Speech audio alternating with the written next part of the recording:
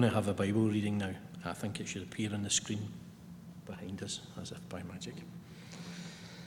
In those days, Caesar Augustus issued a decree that a census should be taken in the entire Roman world, and everyone went to his own town to register.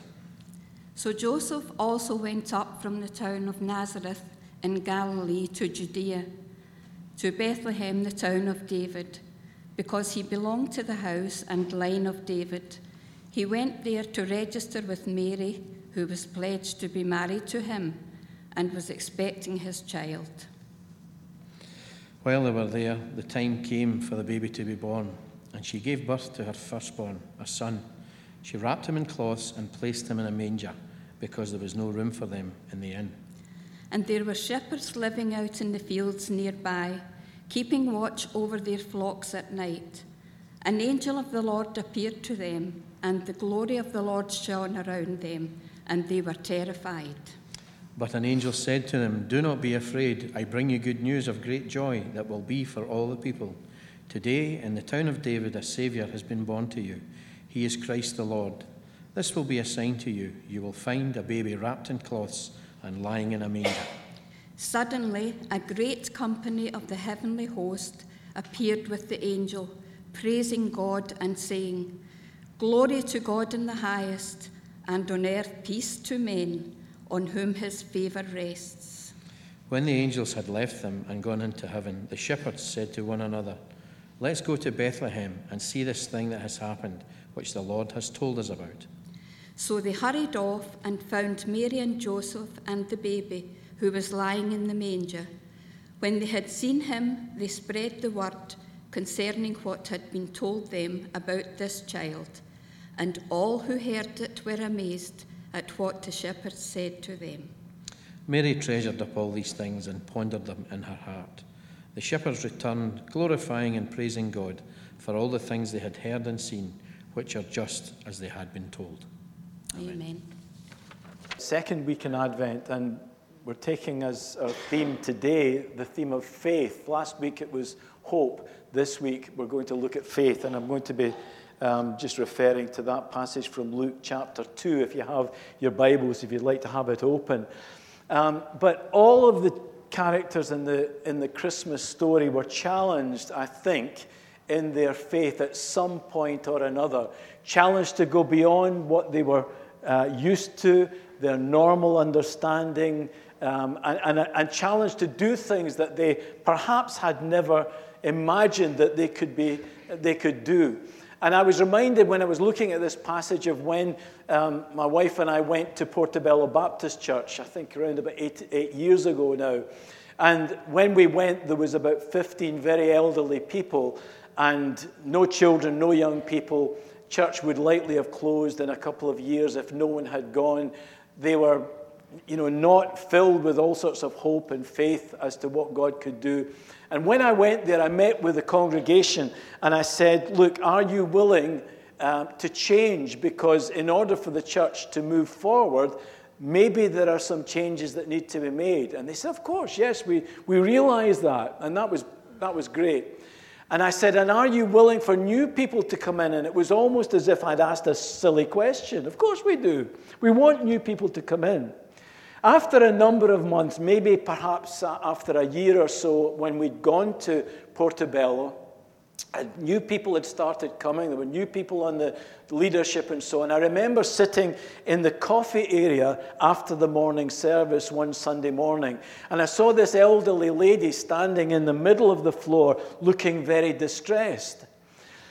And I went to her, I said, "Mary, what's wrong? You look as if you've been upset about something." She says, "Andy, as I look around, I hardly know anyone here this morning." And I knew that she had been one of the people who had said, "Yes, we want new people to come."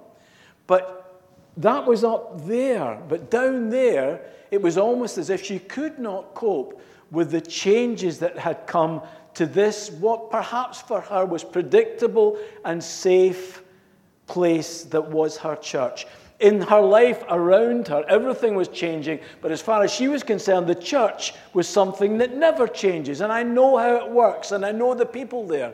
But almost as if she couldn't cope with the things that she said she wanted to happen.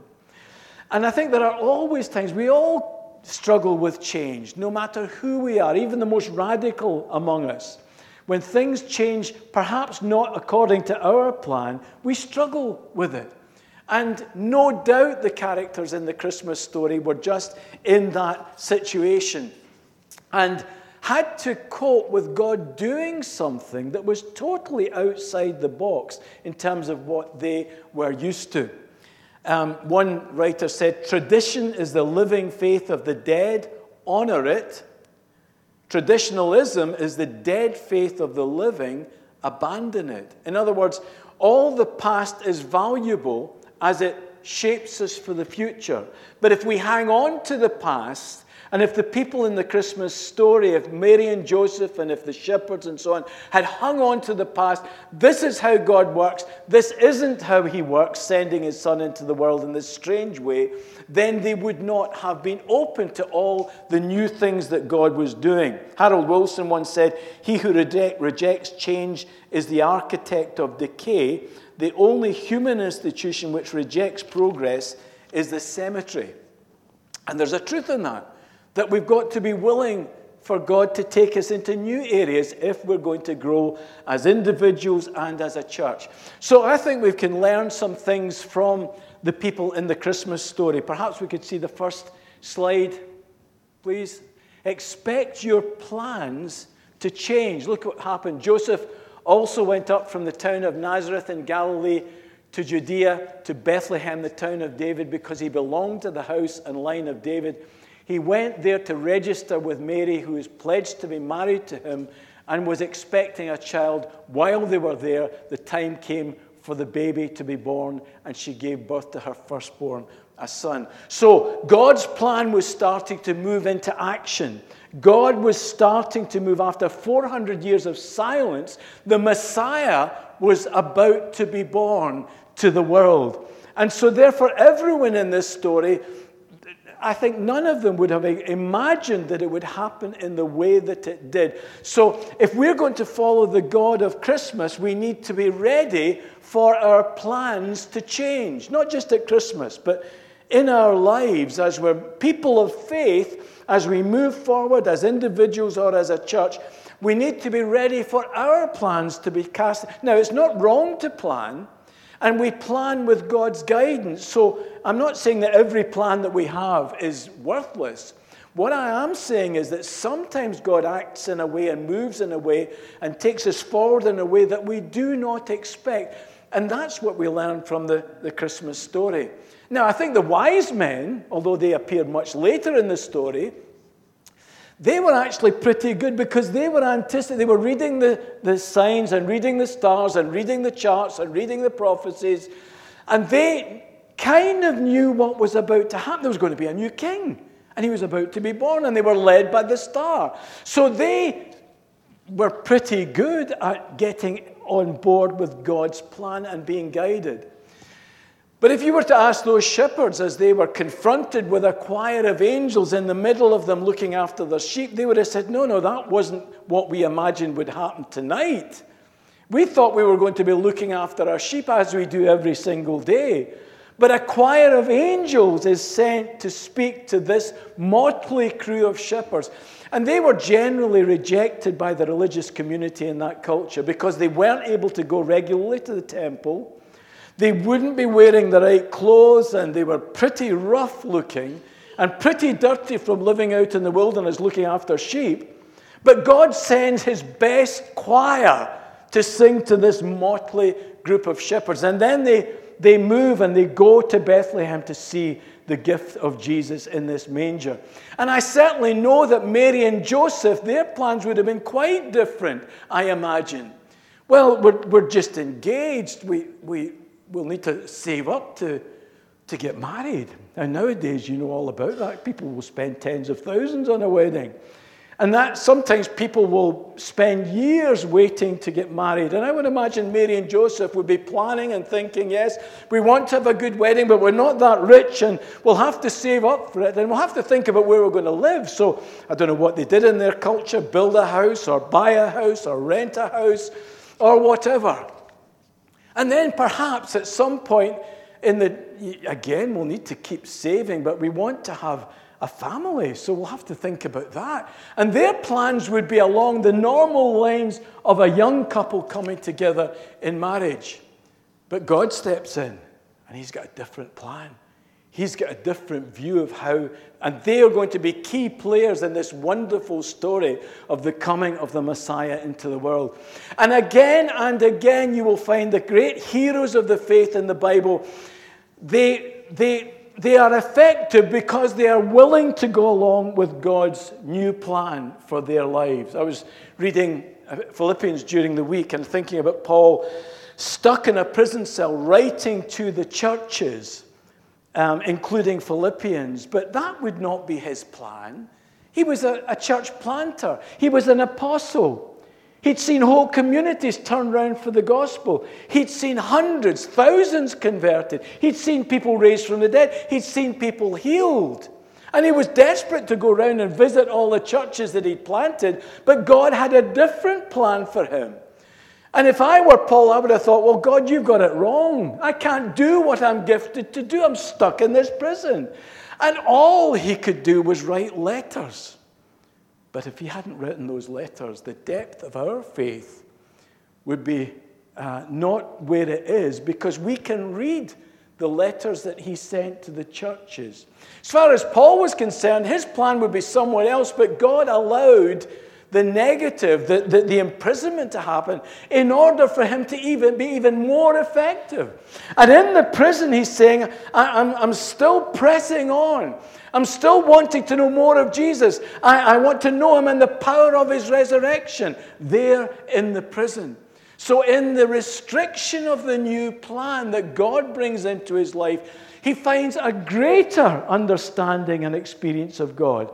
And I wonder if there's something that's changed in your life, a plan that's been blocked or something that's been changed, and God's allowed something to come into your life that you had not anticipated. And maybe it's cast a shadow over you for whatever reason it might be. It might be your health. It may be redundancy. It may be the breakdown of a relationship. It may be problems in your family with your kids or your grandchildren. We all know what that feels like, and God can take us through some dark places in the journey, and we wouldn't sometimes wish them on our worst enemies. But as I look back on my life, I would say that it's those places that have made me most closer to Jesus, because I had to cling to him and trust in him. So you've got to expect your plans to change. But the next thing is you've got to expect to leave your comfort zone. You've got to leave your comfort zone. And with your plans changing, I know you, Wallace and Gromit, there's the film about the trousers, what's it called again? The wrong trousers, is it? Right, okay. You remember that bit where they're going on this toy train right round the living room? Speeding. And there's this sinister-looking penguin that's after them. Remember that? And there's a point where they're about to run out of track. And Gromit, which I think is the dog, grabs these pieces of track and throws them as the train is going along. And that's often what your plans are like with God. And that takes you,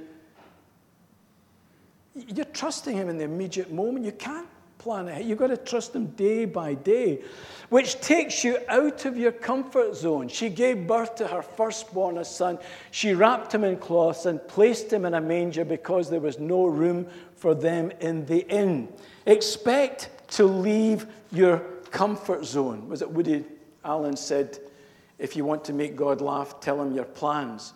And sometimes if our plans don't go the way that we want them to, we're outside of the comfort zone.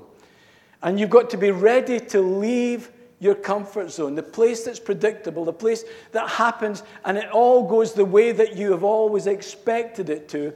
That's what happened with Mary. She gave birth to her firstborn, a son. She wrapped him in cloths and placed him in a manger. Now, even given that God's plan had changed, I could imagine that they would think, well, we're bound to get somewhere to stay in Bethlehem because this is the Son of God who's about to be born. This is the Messiah. I'm privileged. The angel has spoken to me. He's revealed himself to Joseph. Surely The best hotel in Bethlehem will have somewhere for us to stay. But no, they're thrust out of their comfort zone into a stable, into the place where the animals fed. And we find ourselves outside of our comfort zone when God moves in our lives sometimes. And so we've got to be ready to adjust to the new situation. And we need to trust God in it. Now again, the great heroes of the faith, when you think of Abraham, we read, by faith Abraham, when called to go to a place he would later receive as his inheritance, obeyed and went, even though he did not know where he was going. He set off. He and Sarah set off. Where are we going, Abraham? I haven't a clue, but God's just told us to go. Out of the predictable, out of their comfort zone. Moses, by faith Moses, when he had grown up, refused to be known as the son of Pharaoh's daughter. He chose to be mistreated along with the people of God rather than enjoy the fleeting pleasures of sin. So he leaves the security of the Pharaoh's house in order to identify with the broken and the oppressed and the poor of his people. Out of the comfort zone, out of where he was safe, into a vulnerable place, but that's where God was calling him to go, out of the comfort zone. Think of the early church in the book of Acts and how Jesus had said in the Great Commission that you'll be my witnesses both in Jerusalem, Judea, Samaria, and the ends of the earth. But they were quite happy with Jerusalem because there's thousands being converted and miracles are taking place. And people are being healed, and people are just sitting, waiting for Peter to go by so that his shadow is cast upon them, and they're healed. I mean, it was the most wonderful experience ever. Well, why would we ever want to go from... The church is growing. We can't cope with them all. It's wonderful to see what God is doing. Revival is taking place. But no. God had plans for them. Jerusalem, Judea, Samaria, uttermost parts of the world. And so what happens in Acts chapter 8? Well, we read that on that day, I think that was the day that Stephen was stoned to death, and of course James, one of the great leaders of the church, had been killed, or was to be killed, can't remember the chronology of it. On that day a great persecution broke out against the church in Jerusalem, and all except the apostles were scattered throughout Judea and Samaria, out of their comfort zone. Mary and Joseph out of their comfort zone. Abraham out of his comfort zone. Moses out of his comfort zone. The early church out of their comfort zone. And we would love it to be predictable and the way that we've always known it, but God again and again, when he wants his people to move forward, says, right, are you willing to trust me outside of the comfort zone? Are you willing to go like Abraham? And I'll show you where to go and what my plan is for you. And so we need to be willing to go out of our comfort zone. Robert Louis Stevenson said, to hold the same views at 40 as we held at 20 is to have been stupefied for a score of years and take rank not as a prophet but as an unteachable brat. My goodness me, Robert, that's harsh words. Well birched and none the wiser. My goodness me. He's saying that if I hold the same view, now there's some views that you do hold for decades. I mean, that's the way it is, the foundational views of your faith. But if your understanding of how God works and what he wants you to do are exactly the same because he always did it that way, then there's something wrong there. Steve Jobs, when he was starting Apple computers in his father's garage, and then I think it had grown to some extent, and he decided that they needed a new CEO, and he approached a man called John Scully, who was the CEO of Pepsi-Cola. And he had an appointment to see John Scully, and he went into his office and he said to him, look, I'm starting this new company, Apple Computers. Would you be willing to come on board? It's exciting what's happening.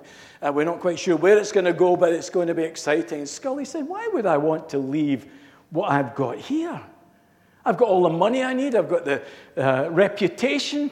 I've got the power. And Steve Jobs thought, oh, well, I'll try someone else. And he walked to the door of Scully's office and turned round and he said, Scully, are you satisfied to live your life selling sugared water to the world, or do you want to come and change the world with me? And the rest is history. Scully left his desk, followed Steve Jobs, and Apple Computers was born and became the legend that it was. The thing that shocked me was I discovered some years later that a young teenager in the church that I was in Stafford, who had learnt design and was starting in the world of design, entered a competition that Apple put on in San Francisco. Apple liked what he did. They invited him to come out, and they gave him a job. This young lad from the youth fellowship in Stafford in Rising Brook Baptist Church, where I had been the pastor. It was before my time, so I can't claim to have been his pastor. But this young man was so good, he designed the iPod, the iPad, the iMac, the iPhone, and his name was Johnny Ive. Some of you may have heard of him. He was the key designer in Apple Computers. And when he left this past year, they were worried that Apple was going to go down the tubes because he was such a key person.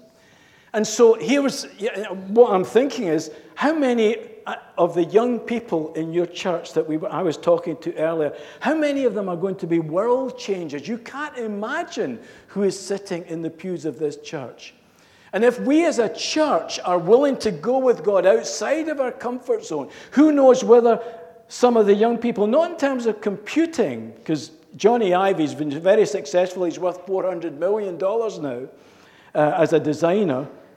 But who knows whether some of them will become pastors and teachers and missionaries and whatever, as we as a church create an environment where we're willing to leave our comfort zone. So you need to expect your plans to change, expect to leave your comfort zone. The next thing you need to do is expect to be used by God. And that is the whole essence of this story. Because the wise men had an impact on the political realities around them as they dealt with Herod. So their change of heart had an impact upon the structures and the politics of their world. Their choice to go back another way. Maybe that could be seen as a metaphor for us being changed at Bethlehem and going back into our lives and into the community and into the marketplace and into our workplace and into our family another way. They had an impact upon the politics. We're coming up to an election this week. And would that Christians would be expressing their values and their heart for God in that setting? Pray God that they will. But then Mary and Joseph were given the task of raising the Messiah, the Son of God. What an awesome task. What an incredible job to be given. But it's even more awesome that God himself would stoop, not just to be a human being, but to be raised and shaped and taught by a teenage mother and her husband. I mean, I find that awesome. He wasn't raised in some palace. He wasn't raised in some academic institution where he learnt philosophy. He was raised by a peasant pair. He went to school with the other kids, the rough and tumble. And Mary and Joseph were called to be used by God in raising Jesus as the Son of God. And of course, the shepherds, who incidentally were terrified. Now, these shepherds were rough. They were real men's men. They had to protect their flocks against all of the wild beasts, the lions, the bears, and so on. And they're confronted with this angel, and they are terrified when they see this angel choir. Now, if you remember scraps. Not that I collected scraps, but my sister did. Remember these things you used to put in books? And there was these wee cherubs, which was a kind of head with a couple of wee wings. Now, I don't know what they were meant to be, but they certainly weren't like the angels that the shepherds saw. These were mighty heavenly warriors. And it changed them as they said, well, yes, let's go and see this wonderful event in Bethlehem. Let's go and see this new king. But we're told that they went back glorifying and praising God.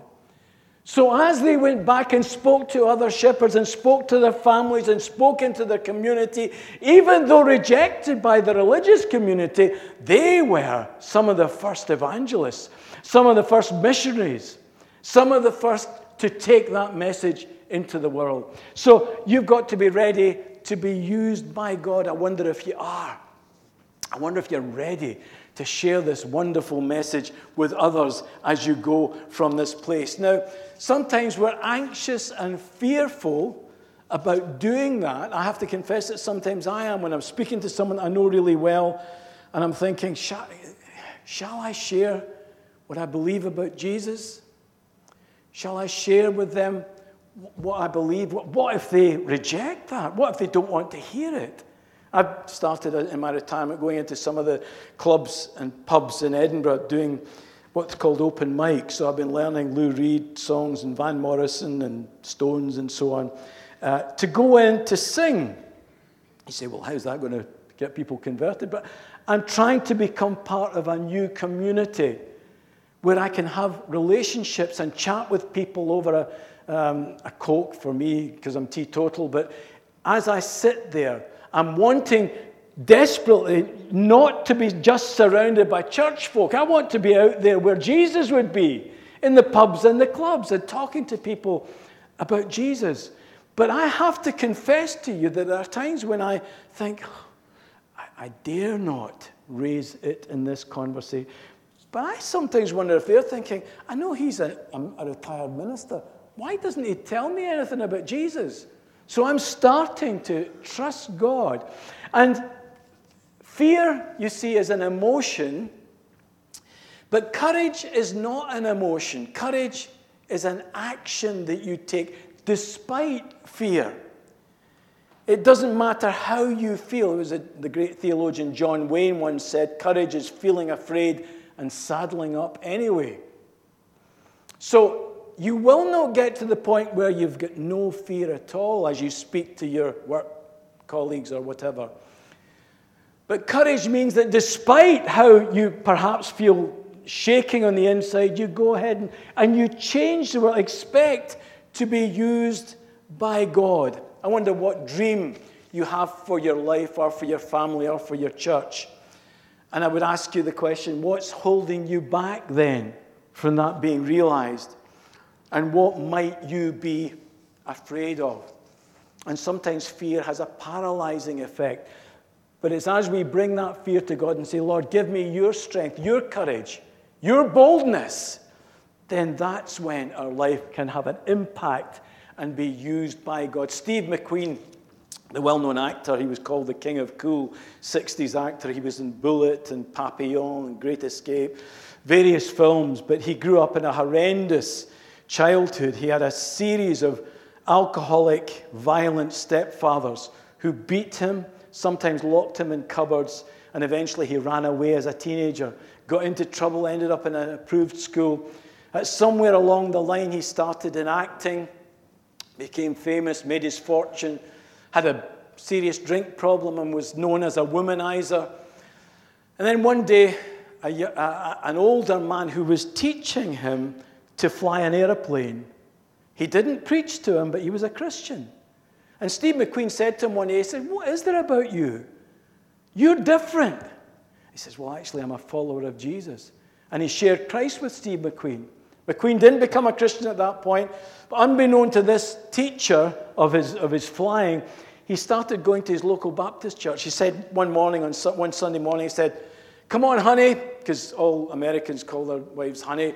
Come on, honey, get your best clothes on, best dress on, we're going to church. It blew her away. She'd never heard him say anything like that. And he went there for weeks, possibly months, and eventually the pastor of that local Baptist church prayed a prayer. He said, look, if anyone hasn't actually given their life to Jesus, I'm going to pray a prayer. And if you mean it, why not say it after me? Steve McQueen became a Christian. Sometime after that, he contracted terminal cancer, and he was in a clinic which had a specialist treatment of cancer, and he was dying. And he started thinking, has God really forgiven all my past? Does he really know about the stuff that I got up to? the people I hurt, the choices I made. Surely, has he really forgiven me for all of that? He phoned Billy Graham and he said, Billy, I need to speak to you. And Billy Graham said, I'm really busy over the next while, but I'm coming close to where you are. I tell you what, I've got a stopover on the airport. You bring your limousine and we'll chat on the airplane.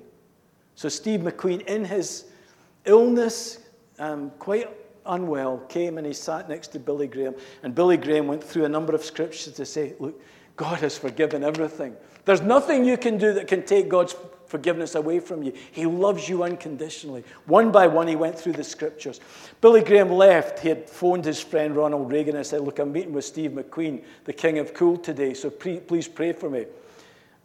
And as he left the plane, Steve McQueen said, Billy, you've left your Bible. And Graham looked back and said, no, Steve, you can have it. And he got all these verses lined and underlined to assure him that God still loved him. And when they found Steve McQueen one morning in his bed in this clinic, he'd passed away during the night. On his knee was Billy Graham's Bible with his finger on one of these verses. No one shall take you out of my Father's hand. You see, there are times we go through struggles and we think, does God really forgive me unconditionally? I've known of people who have almost become paralyzed because of the choices they've made, and they can't let it go. And this whole story of Christmas is, wait a minute, guys, there's a new start here. I'm going to take the rejects. Where was it Jesus went? Among the prostitutes. He was called a wine bibber. He went the publicans, the sinners, the rejects, and he said, follow me. I will forgive you, and I will give you new life. And so we've got to be ready and to expect to be used by God. And lastly, and very briefly, the shortest point in the whole morning, expect the world to change. Glory to God in the highest, and on earth peace. We haven't seen that yet, but we're working towards it, aren't we? And one day there will become a new heavens and a new earth, and there will be justice and righteousness. And as Steve Jobs says, the ones who are crazy enough to think that they can change the world are the ones who do. Dare you go out from this place and seek in his strength to change the world? I pray that I might have the courage to, and I pray that you might as well. Let's pray together.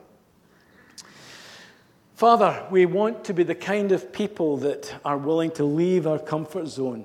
We want to be willing to have our plans changed by you. We want to be used by you to share this message. And oh, how we long for this world to be changed. And so we ask that, Lord, you would empower us by your Spirit to enable us to live for you and to be assured that you love us unconditionally, that everything in the past is dealt with, and that a new start, and Christmas, and the birth of Jesus, and of course Calvary, and Ascension, and Pentecost, the whole story means that we in this room have got something to tell the world. We ask that we might do that in Jesus' name. Amen.